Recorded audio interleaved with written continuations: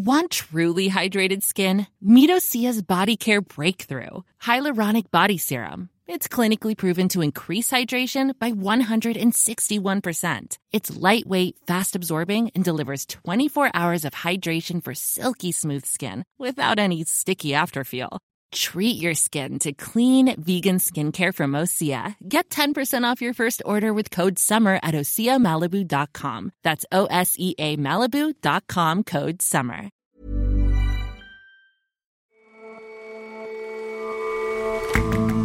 Hello and welcome to The Intelligence from The Economist. I'm your host, Jason Palmer. Every weekday, we provide a fresh perspective on the events shaping your world. Apple just hit a $3 trillion valuation. It brings in more money in a month than Netflix does all year. So why is it in the cutthroat television and movie business? Our media editor explains why it's a worthwhile side hustle for a hardware behemoth. And some diseases seem like relics of the past. Smallpox is gone and polio nearly so. But one old-timey disease is raging back to prominence, particularly in Britain: syphilis.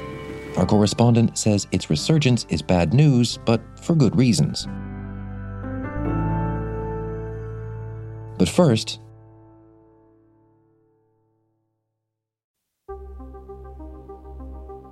the world has already known several guises of Elizabeth Holmes. She was a precocious inventor when she founded Theranos at 19, a startup that promised an array of quick diagnostic tests on just a few drops of blood. 10 years later, the company was worth billions. As the sharply dressed, hard-charging, articulate founder, she was a media darling, setting an example in a male-dominated sector. It's our actions that will determine this new stereotype around women being the best in science and technology and engineering, and it's that our little girls will see when they start to think about who do they want to be when they grow up. But the company's technology was more promise than substance, a lot more. As Theranos missed deadlines and faced breach of contract suits from the pharmacies it was working with, a truly sordid story emerged. Ms. Holmes had become a huckster figure who had wowed investors with technology that it increasingly seemed never really existed. We're back with it today, exclusive. Elizabeth Holmes created a company to make blood tests more convenient and more affordable. In the process, she became a multi-billionaire. But now there are new questions about the accuracy of those tests. Behind the scenes, the company wasn't actually using its little gizmo called Edison to analyze blood. When Ms. Holmes invited Vice President Joe Biden to see the company, she built a fake lab for him to visit. The way lab tests have been done have been extremely expensive. They've been inconvenient to literally get them done.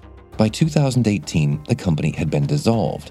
Ms. Holmes became a suspect as regulators alleged outright fraud. Last September, she became a defendant as her trial started. And yesterday, a convict. After 7 days of jury deliberation, she was found guilty of 4 out of 11 charges of fraud, each carrying a maximum sentence of 20 years. There were 3 parts to the verdict. Tom Easton is our U.S. business editor.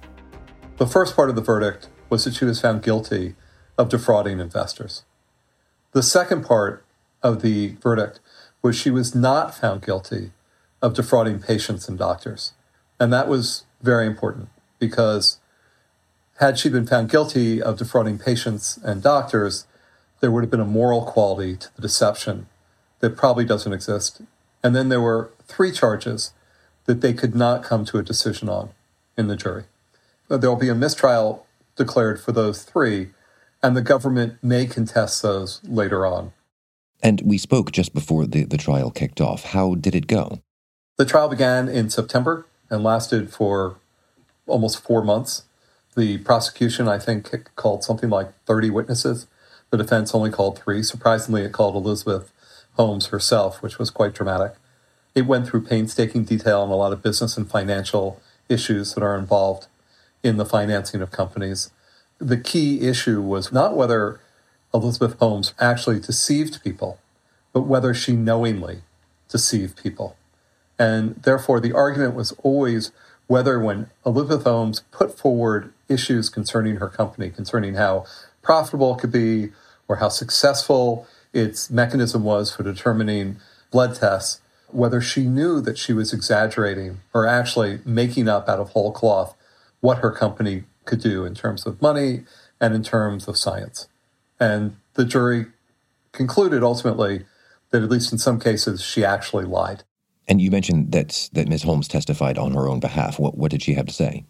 I think when she took the stand, her basic defense was she may have made errors, she may have said things she believed to be true, she may have said things that turned out to be wrong, she may have tried to enhance a presentation by putting together points that seemed like they were likely, but she never knowingly lied. And people may have inferred things from what was said or sent their way, or that other people sent about Theranos that she actually may have forwarded to them, but she herself never lied. And that was her only line of defense? Other people might have misinterpreted what I had to say, but I never intentionally lied? There was a second line of defense, the so-called Svengali defense. And that defense was premised on the fact that her former lover and business partner, Ramesh Sunny Balwani, was actually sexually and emotionally abusive to her and controlled what she said and what she did. So even if she was acting fraudulently, it was not because she herself was acting that way. She did not have agency over her actions. It's because she was acting out his commands, and it was his responsibility. He will be tried beginning next month, and it's very possible that he in turn will blame her for all the actions. So 2 separate trials, 2 partners, each blaming one another. Now, among the many interesting facts of this defense is that we really don't know what impact it had on the jury, at least yet. It's very possible it had no impact at all, that the jury looked at what Elizabeth Holmes did and made their decision on that and discounted whatever the role Mr. Balwani may have played. But it certainly made for compelling courtroom testimony, and it will certainly play a large role in the Hollywoodization of the Theranos case. Well, that's about the investors who were clearly taken for a ride here. What impact do you think that'll have on the startup culture in Silicon Valley and elsewhere, that fake it till you make it idea? Well, Theranos raises all sorts of questions about capitalism, about business, about idealism, about influence. People really bought in to Elizabeth Holmes. She was a very, very compelling figure. She had a great way of dressing, and she captured fashion editors. She had an interesting way of speaking. She apparently intentionally lowered her voice. She had a famously unblinking stare. And the list of people who were Elizabeth Holmes fans was not inconsiderable. I mean, it included a number of former secretaries of state and secretary of defense who served on her board. And it included the then vice president of the United States, Joe Biden, who called the Theranos lab the future of medicine and Elizabeth Holmes an inspiration. And, one of the biggest lessons of Elizabeth Holmes's case is just how many suckers there are out there. And those suckers include some of the most prominent people in our society. And as for Ms. Holmes herself, this is the last guise, the end of the story. She goes from convict, presumably, to inmate. So the Elizabeth Holmes story is not going away soon. Hulu put out promos in December of a miniseries starring Amanda Seyfried that they are putting out that's called The Dropout, after Elizabeth Holmes's dropout in her freshman year at Stanford University to start Theranos. There's another production, supposedly by Apple, going on that stars Jennifer Lawrence, and I think that's just a fraction of them. There are numerous podcasts that are being done. There are probably other books. Theranos was not that big a company. It raised less than $1 billion. At its peak, it was valued in paper around $9 billion. That's a lot of money, but not really large by Silicon Valley standards. And it never had any public investors. So there were no mom and pops that lost money. All the people who lost money in it were pretty sophisticated. The largest claim there was for a moral case was in the patients who took the tests and maybe were harmed. And yet somehow, notwithstanding all those facts, it just resonates in ways that very, very few business and finance stories do. And I think for a while, at least, it will continue to do so. Thanks very much for your time, Tom. Yeah, thank you so much.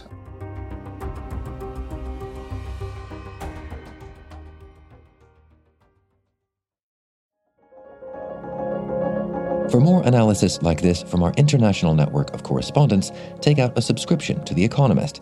Get a great introductory deal at economist.com/intelligence offer. The link is in the show notes.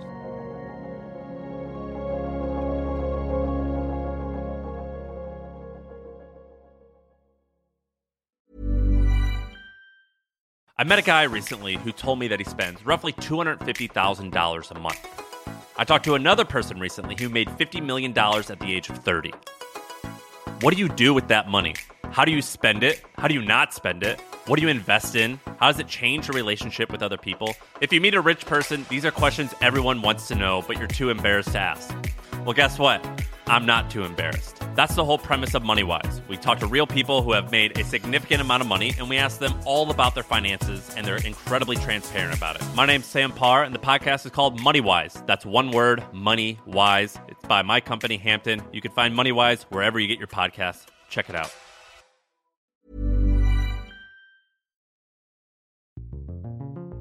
Now to a major milestone, Apple becoming the first publicly traded company in the world to hit $1 trillion in net worth. ABC's chief business correspondent. Apple was around for 42 years before it became the first private sector company to be worth $1 trillion in 2018. $1 trillion, 12 zeros. The style gurus at The Economist had to rule on an abbreviation that there simply hadn't been need for. It took just 2 more years for Apple to be worth $2 trillion. And yesterday, briefly, it set a new record, $3 trillion.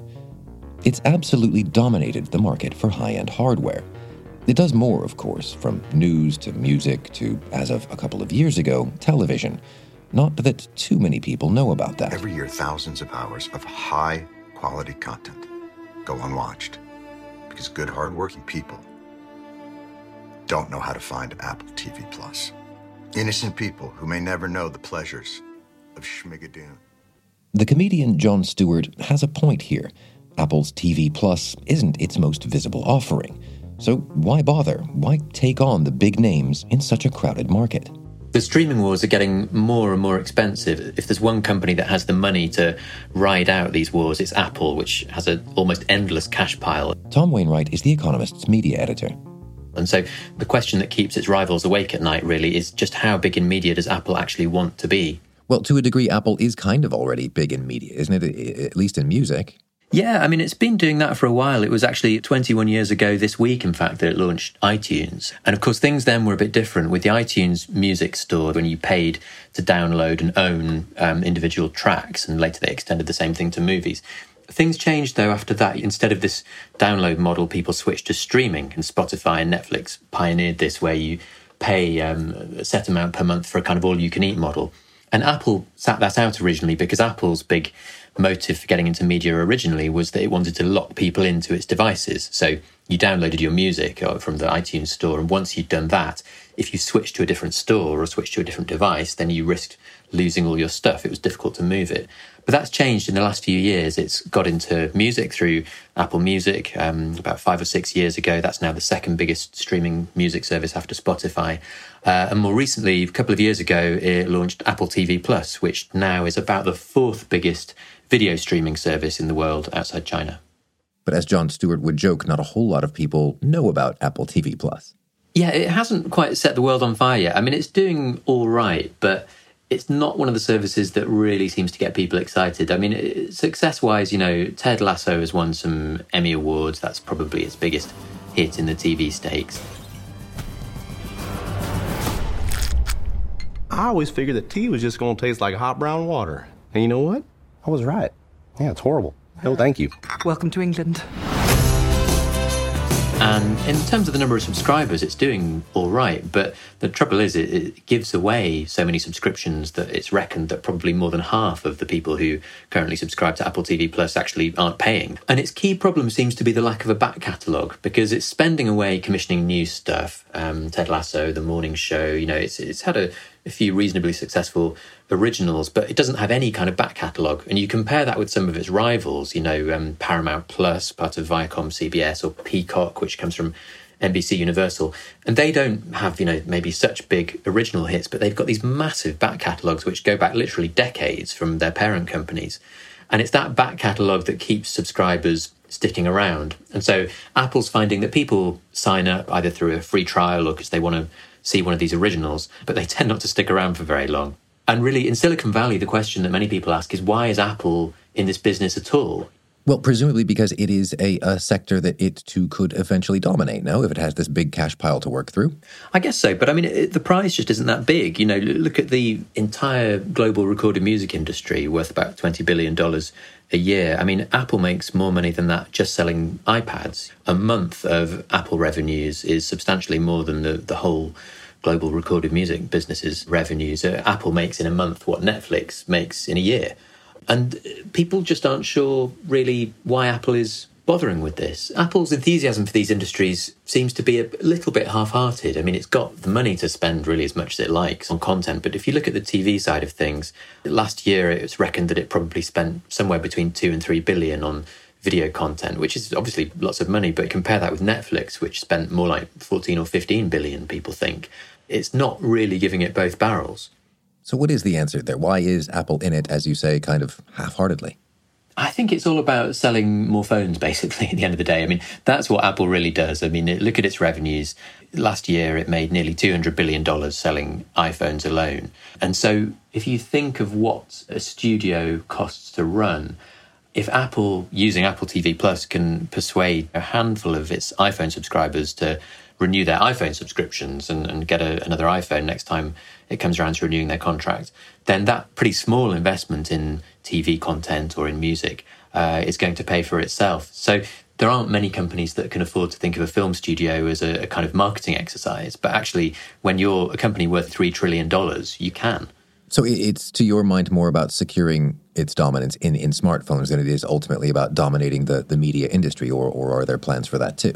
No, I think that's right. I don't think it particularly wants to dominate video and music. I think it probably will gradually become a bigger player, partly because as the cost of acquiring all this content goes up, some of the smaller players are going to go out of business or be acquired by others. So it's going to be a reasonably big name in these industries, I think. But I don't think it wants to kind of kill Netflix. I just don't think that's the end game here. I think it's trying to polish its brand a bit by associating itself with all these stars. It's trying to make the iPhone bundle, if you like, a more attractive thing for people to renew. And I also think it doesn't really want to attract the attention of regulators. You know, the way to get really, really big in streaming would be to acquire a massive back catalogue. I mean, some people in the past have even wondered whether Apple could be in a position to buy Disney. But the FTC in America, the antitrust regulators, are busy looking at Silicon Valley at the moment. And I think Apple probably feels like it has bigger fish to fry. I think attracting the attention of regulators just for buying a load of old TV episodes could be a strategic mistake. So I suspect it will be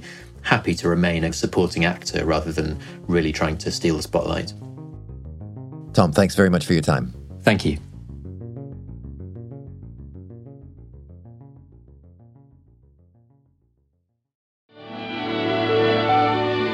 It's the news that no one wants. There's no doubt in my mind now, John, that you have syphilis. And while John needed a few shots of penicillin to stave off the ulcers and the insanity, public health officials in Britain say this 1940s doctor's office scene is playing out today at a worrying rate. There is a long and famous history of everyone blaming syphilis on everyone else. Catherine Nixie is a Britain correspondent for The Economist. So the English used to call syphilis the French disease. The French, in their turn, called it the Neapolitan disease. It didn't stop there. So the Russians had called it Polish. The Poles called it German. The Germans called it French. And the Danish called it Spanish. So people have always thought that syphilis is someone else's problem, but really it isn't. And at the moment in the UK, that is particularly the case. How so? What are we seeing with syphilis in Britain? So syphilis feels like a really old-fashioned disease. You think of it as a Victorian thing, and it isn't. Rates of syphilis have been rising relentlessly for the past 2 decades in Britain.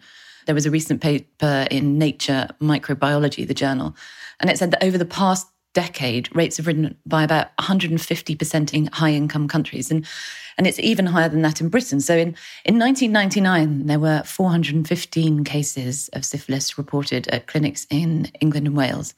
And then if you look 20 years later, in 2018, there were 7,541 in England alone. So do we know why then syphilis has these numbers that are growing quite big, quite fast? Nobody is quite sure why, but people have some suspicions. And what seems to have been the case is that, in a weird way, it seems likely that the reason it's going up is a really positive one. And it's that we've got really good at treating other sexually transmitted diseases. How do you mean? Well, we now have really good drugs to fight all kinds of sexually transmitted infections. I mean, Britain used to be a profoundly poxy place. So if you look back in the 18th and 19th century, exact stats are hard to come by. Doctors tended not to mention syphilis on the death certificate because it upset the customers who were the family of the deceased. But it seems that syphilis rates were very high. So estimated at about 8% among the upper classes, much lower among agricultural labourers. And some very famous people had syphilis. It was untreatable and it afflicted everyone. One of the most famous sufferers of syphilis was Lord Elgin. So he's famous today for having defaced the Parthenon by taking away its marbles. But in his own time, he was much more famous because syphilis, or the pox as Byron called it, seemed to have taken away his nose. So he had this famously craggy profile where his nose had been eaten away by disease. But then effective 20th century treatments, particularly penicillin, caused syphilis rates to absolutely collapse. And then what happened next was that HIV arrived in the 1980s, and that also caused a collapse in syphilis as people avoided all sexual risk of any kind. And so when I spoke to some researchers from the London School of Hygiene and Tropical Medicine who research this, they say that what's changed now is that we've got really good drugs for HIV. And this seems to have led to a fall in fear and rises in risky sexual behaviour once again, and particularly in sex without condoms. So essentially getting really good at dealing with HIV has made people risky again. Yes, exactly. And so syphilis is going up again, and particularly it was going up among men who have sex with men. But there's other things. So there have been drastic cuts to sexual health services in this country, about 10% in the past 5 years. And that means that people have less options to deal with STIs when they get them, and they're less able to get them treated. But then, there's still the big problem of denial. Syphilis, even now it's not the French disease, is still seen as something that affects other people. And if we want to keep cases low, that's going to have to change. Catherine, thanks very much for your time. Thank you for having me.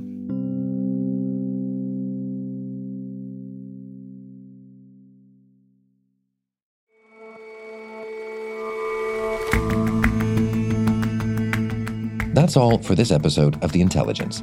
If you like us, leave us a rating and a review, and see you back here tomorrow.